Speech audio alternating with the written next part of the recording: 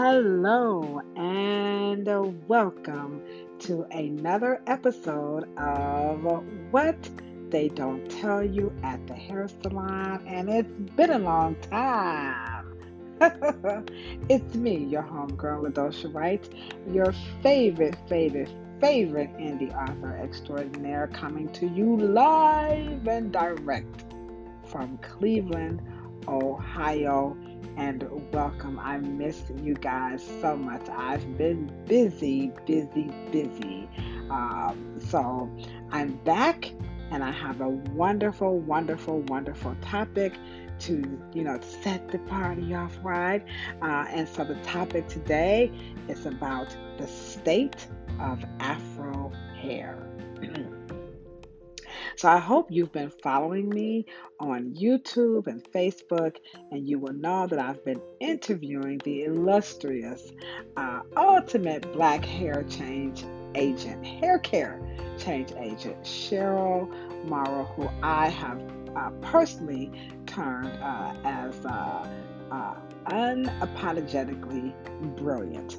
So if you want to see and learn more about the discussion of Afro hair, please check all four interviews that are available on my YouTube channel right now. And I promise you, on everything I own, you will not be disappointed, okay?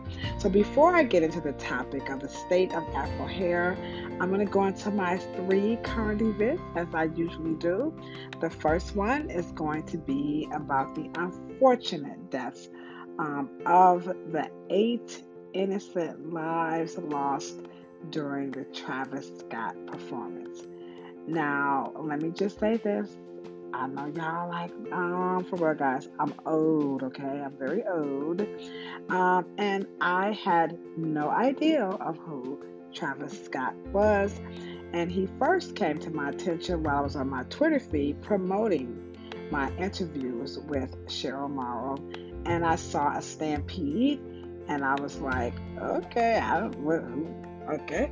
So I turned to my colleague and I asked her, who's much younger, did she know who he was? She said, oh yeah, that's Travis Scott. That always happens at his stuff. And I'm like, well, who's Travis Scott, And but she had walked outside, so I Googled Travis Scott, and that's not the face that I thought I was going to see just because of the name. Now I'm from the hood, y'all. Wasn't no Travises when I was growing up, okay? So I was like, oh, okay. So I think the next time I checked, that's when I discovered that some lives were lost. And I just was like, what? And so as I looked into it and I read and I listened, and before I knew it, I was crying. Now, to those of you who don't know, I too, unfortunately, am in the club of parents who have lost their young adult children. Now, I did not lose my son to something like this, but a loss is a loss is a loss. And so because they were so young, and because they were so innocent, and because they just went to have fun, it just really touched my heart, and it brought up memories of me losing my own child, and my heart immediately went out to those parents, and I just really felt bad. Today, I listened to a portion of an attorney, I believe, who's representing one of the victims who lost their lives, and he talked about this tragic loss. And somewhere in his discussion, he referred to Travis Scott as a hip hop artist, which leads me to my second current event topic. So with all due respect to those who have lost their lives again, my heart does go out to the families, their friends, their loved ones. Of course, much respect to the first responders and all those involved to help ensure that more lives were saved and not lost. But him being referred to as a hip hop artist, I felt a need as a hip hop connoisseur. I love hip hop. I was there as hip hop, began to evolve into what it is today as a cultural phenomenon, that there are four elements of hip hop, and I don't believe that this gentleman Travis Scott deserves the title of a hip hop artist. I'm just saying. Now, I'm not saying this because I think he's responsible for the deaths of those fans, because I'm not an attorney, but personally, as a mama, he is somewhat responsible because he's supposed to know his audience, and he has a responsibility greater than to just himself. But that's a mama talking, okay? So the four elements of hip hop are DJ, emceeing, rapping, rhyming, okay, graffiti art, as well as breakdancing, b-boy. Now, I did not see all of the performance of him, but from what I saw, I surely don't recall seeing on DJ. I most certainly, no, I guess he was rapping. Okay, I'll give him that. I don't know about no graffiti art. Now, I didn't see nobody on stage, nowhere in the audience, nothing in for surely he was definitely the only one on stage. So there was definitely no breakdancing. So he technically is not a hip hop artist. He may be a rapper, but he's not a hip hop artist. So, in the words of the Blast Master KRS, which I hope y'all saw him and Big Daddy K on the verses. Oh, you know Big Daddy K was good, but KRS One, he just brought the flavor. Okay, so in the words of KRS One, he always says, "Rap is something you do. Hip hop is something you live." So, with that being said, again, my heart does go out to those families and their children. I know some of them were in their 20s, but when you're a mom, um, 20 is still a child, and you know what your parents say, I don't care how old you get, you are still my baby. So those are people's babies. So my heart does go out to them. And then, like I said, Travis Scott is not, in my opinion, which are like cell phones, right, guys? Everybody has one. He is not a hip hop artist. But I'm going to tell you who is an artist, Miss Ava DuVernay. I hope you guys have seen her Netflix series with Colin Kaepernick, The Black and White. Now, I know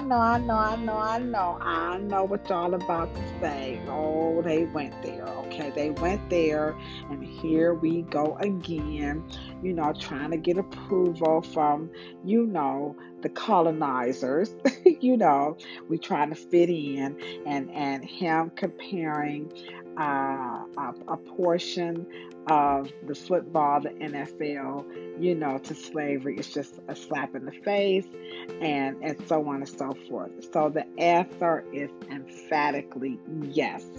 We have to admit that these platforms such as Netflix, HBO, mainstream TV is not always the best place to get the narrative in its pure and unadulterated context. But for those who just can't handle it, you know what I'm saying? If you can't handle it, then there's Netflix. If you want to come over to our side of the fence, then I highly suggest you hop on over to the Mossy Warrior Clans page on YouTube, or the Pseudo Killers, or the Amin Ra Squad, or of course you can check out the illustrious Dr. Oyama Atts page on YouTube, as well as Asar Imhotep. So if you can handle it, then you're going to go over to that side. If you can't, then you can you can watch and listen to the likes of, information and entertainment coming from those platforms. So that's my position, and I'm sticking to it.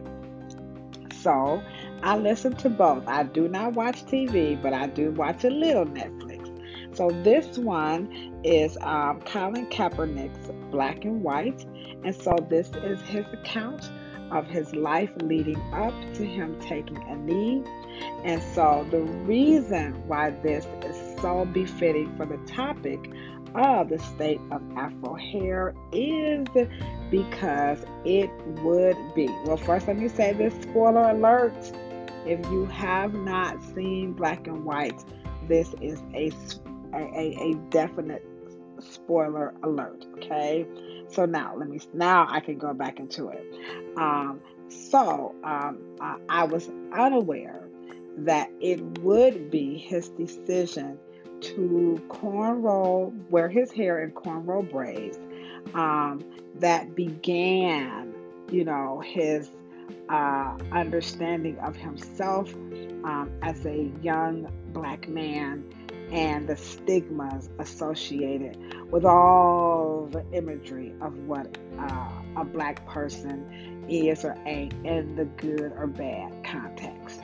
And I found that shocking, but it was very validating because with my background as an outreach worker, I would have to admit that it would be hair that led me into my career as a cosmetologist, specializing in trichology and using that science to teach people the three principles of hair care and hairstyling, and those are the right products, the right tools, and the right techniques, as well as the ability to understand their hair and care for it and style it themselves. I was shocked that this young man had that experience. And so I was like, wow, the actor who portrayed Colin Kaepernick as a young teen, his name is Jaden Michael. He did a phenomenal job. Another spoiler alert is that there was a scene when he was getting his hair braided. And one scene, the hair was braided unprofessionally. And then there was another scene where the hair was braided professionally, which now takes us into the topic of the state of Afro hair. So again, to give context to the topic, it is definitely birthed out of my 4-part interview with my protege, T.C. Lewis of WOVU, which is a local community radio station here in Cleveland, Ohio. She and I took the journey. She has a background in journalism. I have a background in nosy as hell, talk too much. So together, we put together a 4-part interview series with the approval of Cheryl Morrow, who is the daughter and the heir to Dr. Willie Morrow's California Curl Empire. And so the 4-part series brought about the need to understand the state of Afro hair here in the United States of America and on the heads of hair on people of African ancestry. So these are the takeaways from the interview, as well as these takeaways. They highlight the state of Afro hair. Okay, so number one, we want to make sure that everybody understands the state of Afro hair as we know it today in America and around the world is directly related to her father, Dr. Willie Morrow. So number one, it would be Dr. Willie Morrow, who was awarded the contract with the Department of Defense to teach the United States Army the science and understanding of how to cut and groom Afro hair and beards. From there was a segue into the beauty industry from a master barber, which is what Dr. Willie Morrow was. So we have to make it abundantly clear that the state of Afro hair and its very infantile stage, the beginning, it started with this master barber who began to train and open up the doors to understand and the need to style, cut, coiffure, and all of that and alter when it comes to Afro hair. So that's the beginning. And then also the state of Afro hair when it comes to what to use on it. Remember, hair care and hairstyling are about what? The right products, the right tools, and the right techniques. So this is something that Dr. Willie Morrow pioneered as he mass produced the Afro comb that he invented, and he brought over the pick from Africa to the America, the United States of America, North America, for it to be mass produced so that we could comb our hair. He also produced a film, a documentary that you can watch for free on YouTube titled 400 Years Without a Comb. Now, I will not do a spoiler alert and tell you what that means. I encourage you to go to my YouTube channel and listen to his daughter explain 400 Years Without a Comb. So that sentence alone helps you understand the state of Afro hair here in America and on the the millions and hundreds and thousands of heads of hair of people of African ancestry. So now we see the state was that we didn't have a comb, we didn't have a pick, all this stuff. And Dr. Willie Morrow pioneered that. Today, it's much better. We have better tools. So a lot of the tools that we are using today is a direct result of Dr. Willie Morrow's four inventions, which would be the comb, the pick, the lift pick, the wire lift picks that we use, and then also the thermal nozzle that we put onto the blow dry as an attachment, and using that to comb through the Afro hair to blow it out. So he will be responsible for that as it relates to the state of Afro hair. And then last but not least, he is known for the invention of the California curl, also known as the Jerry curl, and every other ammonium thioglycolate perm, cold wave perm. Let me repeat that. And all other ammonium thioglycolate cold wave perms that was birthed out of his California curl. So whether you're talking about Carefree curl, Wave Nouveau, well, not Wave Nouveau, they have a little different one. So whether you're talking about Jerry curl, Carefree curl, Leisure curl, Worlds of Curls, S curl, and yes, even the Gina curl, you are talking about Dr. Willie Morrow's California curl, okay? So here that sets the tone for the state of Afro hair, was that in the beginning there was nothing for our hair. Do you guys understand what I'm saying? Nothing. And this man single-handedly changed that. And so here we are today, where we're having people who just do not quite understand the importance and the need for that contribution to be, continued and further examined. The next takeaway would definitely lead up into the actual study of Afro hair. So we know that the cosmetology school is not the place to have this study. So we definitely recommend that the study of Afro hair goes up to, a higher education. Wouldn't it be nice to have Afro hair as a discipline in higher education? What do you think? Go to my YouTube channel, drop some of your comments in the chat. I love to hear from you. Or if you want to, you can definitely email me at ladoshaw@yahoo.com, and I'll holla right back at you. Next up, she talked about gerontocracy. This is a word I'm not familiar with, but to make a long story short, gerontocracy is all about old people who do not want to get out of the way. So she talked about how that impedes the progress, the legacy for us to do what? Understand, grow past the state of Afro hair and take us into the new millennium, the 21st century, because we are space-age Africans.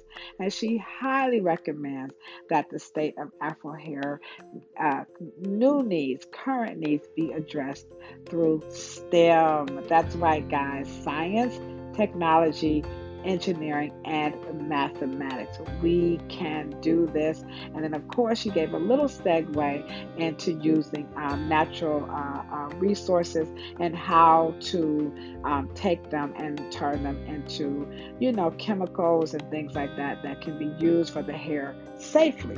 Okay, and if you watch the videos, you'll understand why that process is important as well. She also talked about the need to unite the state of Afro hair. We need unity, not blame. There is infinite potential to what we can do, but blaming is not the answer. Unity is the answer to the state of Afro hair in America, because taking information from the public and pouring it into the scope of practice of cosmetology, which is really all about public safety and sanitation, is not a good thing. So terms like natural hair, 4A and 2B and 2C, these are not scientific concepts. These are all concepts coming from the public, which are being poured into, the Milady's Book of Cosmetology. It should not be that way. The science, the study of all hair textures and types should come from within the disciplines of all that's, used to teach cosmetology. So we're talking about, anatomy, physiology, so on and so forth, not TikTok, not YouTube, not social media, and most definitely not Google and not YouTube and not podcasts. Okay. Also, she talked about that's right, four pillars of excellence that can be used specifically for those of us who want to specialize in Afro hair care to excel in our careers. And those would be expertise, education. I'm sorry, let me repeat that again. That would be education, elevate, expertise, and economics. Those four pillars are important to those of us who want to grow in our careers as people who are specifically or primarily working with Afro textured hair, because we don't have the competitive advantage that the bigger companies have, like Paul Mitchell, L'Oreal. We have to do things in a more intimate, more communal context. And so these four principles of education, elevating ourselves, the expertise of Afro hair, and the economics are very, very essential. I'm going to recommend that if you are a licensed professional listening to this, please, and you reside in Ohio, please join the OAB, that is the Ohio Association of Beauticians, because we are going to streamline the education of Afro hair from that organization. It would be much easier to have Afro cosmetology, is what we're coining this new language here, into one central location. So if you become a member of the Ohio Association, also known as the OAB, you'll have access much faster to the education of Afro hair in the context of continuing education units. That's one. Two, you'll be able to get all of the learning material, the new learning material of Afro cosmetology coming out of the OAB. And of course, Cheryl Morrow will be at the helm, the head, birthing this movement of Afro cosmetology. And then of course, last but not least, again, we want you guys, to become members, and then that way we can have what? Economics. That's right. We can begin to do special things for people with Afro textured hair or people of African ancestry with Afro textured hair. Okay. So I hope you guys have found this podcast very informative and full of pertinent and relatable, information and material. I hope that you guys are listening like, okay, I know it's all about that. So the state of Afro hair is that we need to put it in its proper context of a discipline, that it is respected and it needs to be researched and understood and treated properly and accordingly. The flip side of taking it from the outside, of novices, of people who have no context, who are trying to understand or who believes in the understanding of Afro hair from a Eurocentric, standpoint is not good. It is no big secret that the foundation of altering hair in the world of cosmetology and barbering is 100% emphatically coming from straight hair. So we color hair, we relax hair, all of that is taught, on mannequins, with straighter textures and, the cross section of the skin, they just began. It's only been in the past 10 to 15 years that Afro hair mannequins were even a part of the kit, of cosmetology. So look at how many years cosmetology and barbering has been in existence, and it's only been in the past 10 to 15 years that they've just started to use or bring in or introduce an Afro hair mannequin. Also, we see segregation in the education of cosmetology, where now they have a book dedicated to what? Natural hair. And again, not good language. So that is the state of Afro hair, and we need you guys' support. If you are not a cosmetologist, you can still participate. Number one, watch the videos. Number two, email me at ladoshaw@yahoo.com and say, I want in. I want to be a part of, the process of making Afro hair a discipline in higher education. All right, guys, thank you so very much.